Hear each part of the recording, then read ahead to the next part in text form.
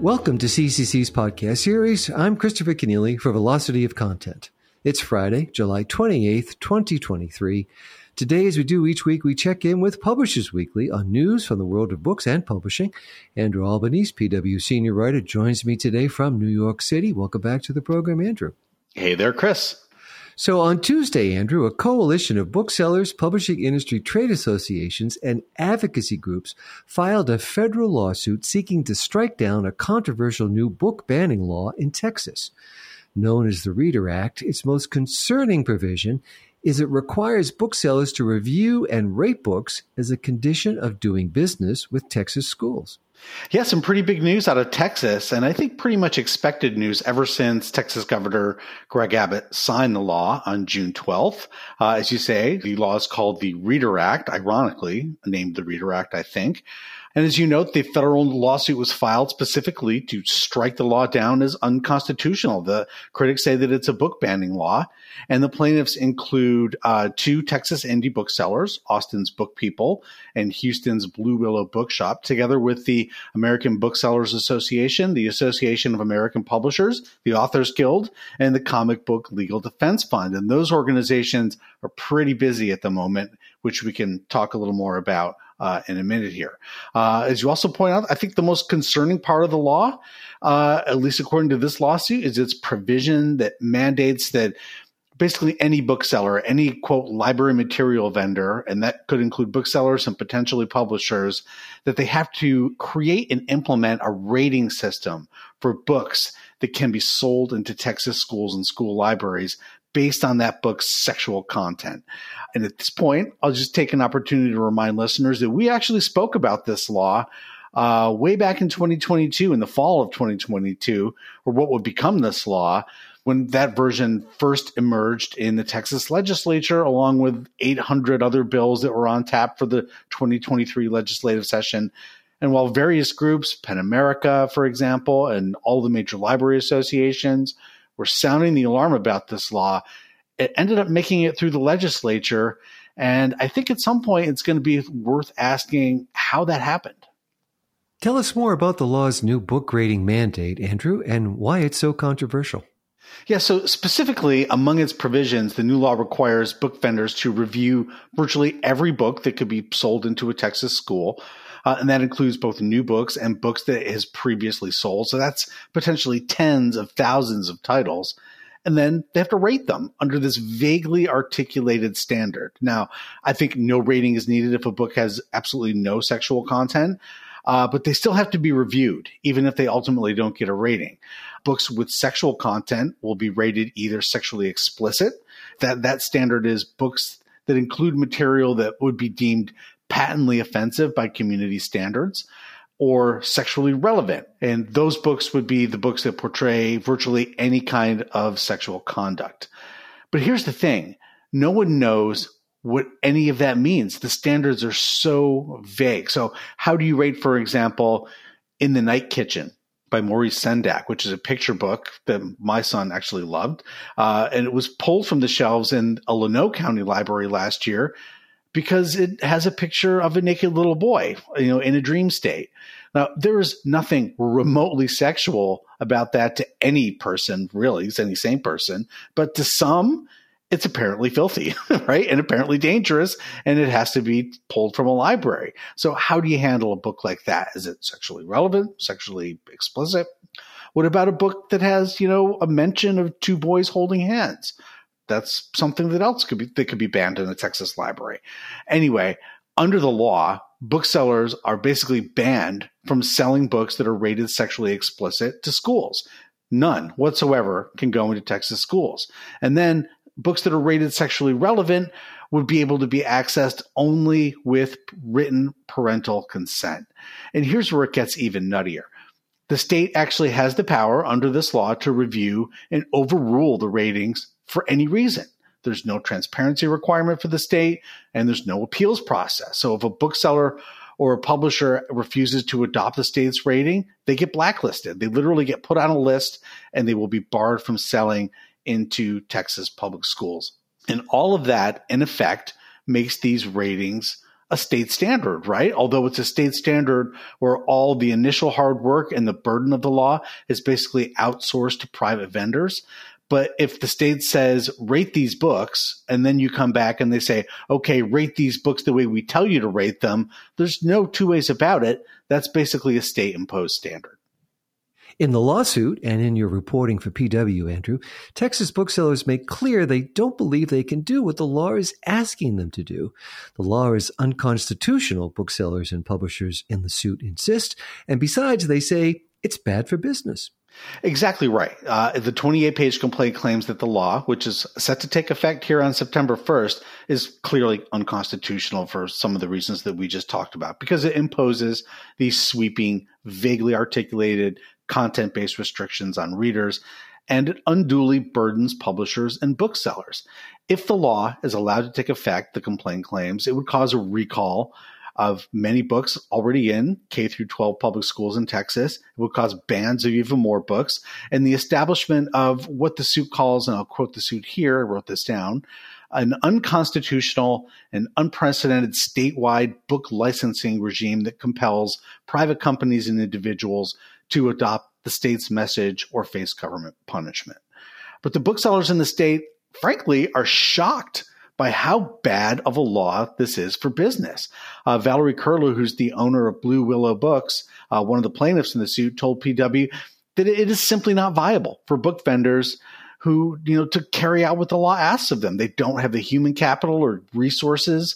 It's a small independent bookshop, so they can't really do all the work that this law would have them do. Now, Curler's store runs hundreds of events a year too, right? There's numerous visits to schools from authors, etc., and they derive about 20% of their annual revenue from schools. So it's kind of a big chunk of revenue for them.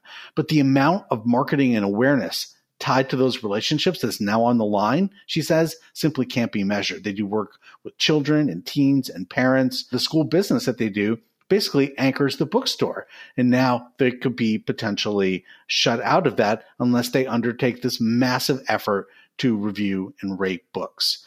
And some booksellers in the state are specifically feeling targeted by the law. Lauren Pronger opened Chapter House Bookstore, which is a pop-up in Amarillo, a little more than a year ago. And that store focuses on selling what are essentially banned books in Texas, right? She calls them GSRM books, gender, sexual, and romantic minorities. These books are in demand in the community where these voices have not been previously widely available. And Pronger was hoping to become an official school vendor, but not now. There's no way because she basically can't afford to end up on the state's blacklist. So how does something that's this business unfriendly happen in Texas? Well, I think it kind of took a lot of people by surprise. Valerie Curler told PW she never thought the law would pass. And, she said that for a state that calls itself one of the most business-friendly states in America, hey, it brought, that paragon of free speech, Elon Musk there, right? This law is one of the most business-unfriendly laws, Curler says, ever passed. In addition to being glaringly, flamingly, obviously infringing on the freedom to read, it's just really, really bad for businesses in Texas. A PEN American report released in April puts Texas at the top of the list when it comes to state book bans. It's not surprising, then, that this headline-making lawsuit was filed in Austin. But the suit isn't the only one of its kind, which is setting up the fall to be a busy season for publishing industry lawyers. Yeah, that's exactly right. The lawsuit in Texas is the latest and probably the most high-profile suit. But it is part of what is pretty clearly becoming an escalating legal counteroffensive that's being waged by freedom to read advocates, along with publishers and booksellers, in response to what we've been talking about for like most of the last 2 years, right? This politically motivated surge in book bans and state level legislative attacks on the freedom to read. Our listeners will recall that in June, a library-led coalition of 18 plaintiffs, including the same industry associations that are now suing in Texas, filed a federal lawsuit challenging a new Arkansas law. That law is known as Act 372, and it would, among its provisions, expose librarians and booksellers to criminal liability for making allegedly inappropriate books accessible to minors. we could have news on that front any day now, as that law is actually set to take effect on August 1st. And there's actually a motion in play to block that law in Arkansas. So we may be talking about that next week. In February, the ACLU joined with librarians in Missouri to file a federal lawsuit over Senate Bill 775. That's another one of these school library obscenity laws that opponents say will, force librarians to censor their collections, also under the threat of imprisonment and fines. And in May, PEN America and Penguin Random House joined forces with a group of authors and parents to sue school administrators in Escambia County, Florida, over the removal of allegedly inappropriate books from school libraries. And of course, in March, we talked about this case recently. Library advocates in Lanoe County celebrated a preliminary injunction in order that reinstated more than a dozen banned titles at their local public library and to stop future bans while that lawsuit proceeds. And in that order, federal judge Robert Pittman held that library leaders infringed the constitutional rights of their users by unilaterally removing these books that they deemed inappropriate or disagreed with. And I think there's some things in that suit that augur well that these laws, these obscenity laws in Texas and elsewhere, are also going to be found unconstitutional. But you never know. The Lanoe County order recently went before the Fifth Circuit on appeal. And the judges there who heard the appeal really did not seem to understand, why can't the state just take these offensive books off the library shelves? And I listened to that hearing, and I was really quite alarmed by it. So you never know how these things are going to actually shake out once they get to court. But, I think the point that I would take away from all of this is that once these laws get passed, the stakes obviously get raised. And so in the future, I hope the lesson here for the publishing and bookselling communities is to once again spend a little more time and money lobbying to stop these laws from taking effect proactively, right? Stop them from ever getting passed in the first place, than having to spend the money and take the risk on lawyers having these laws overturned after the fact. But here's the other thing too. Even if the courts in all these cases rule favorably for the freedom to read in these cases, as I expect they will, I'm not sure that in the end it's going to end this issue. In fact, I don't think it will, especially with the 2024 elections coming up. These efforts have proven to be a fundraising bonanza for right-wing political groups, and they exist as like really strong conservative political messaging that activates a certain part of the base that gets people to the polls.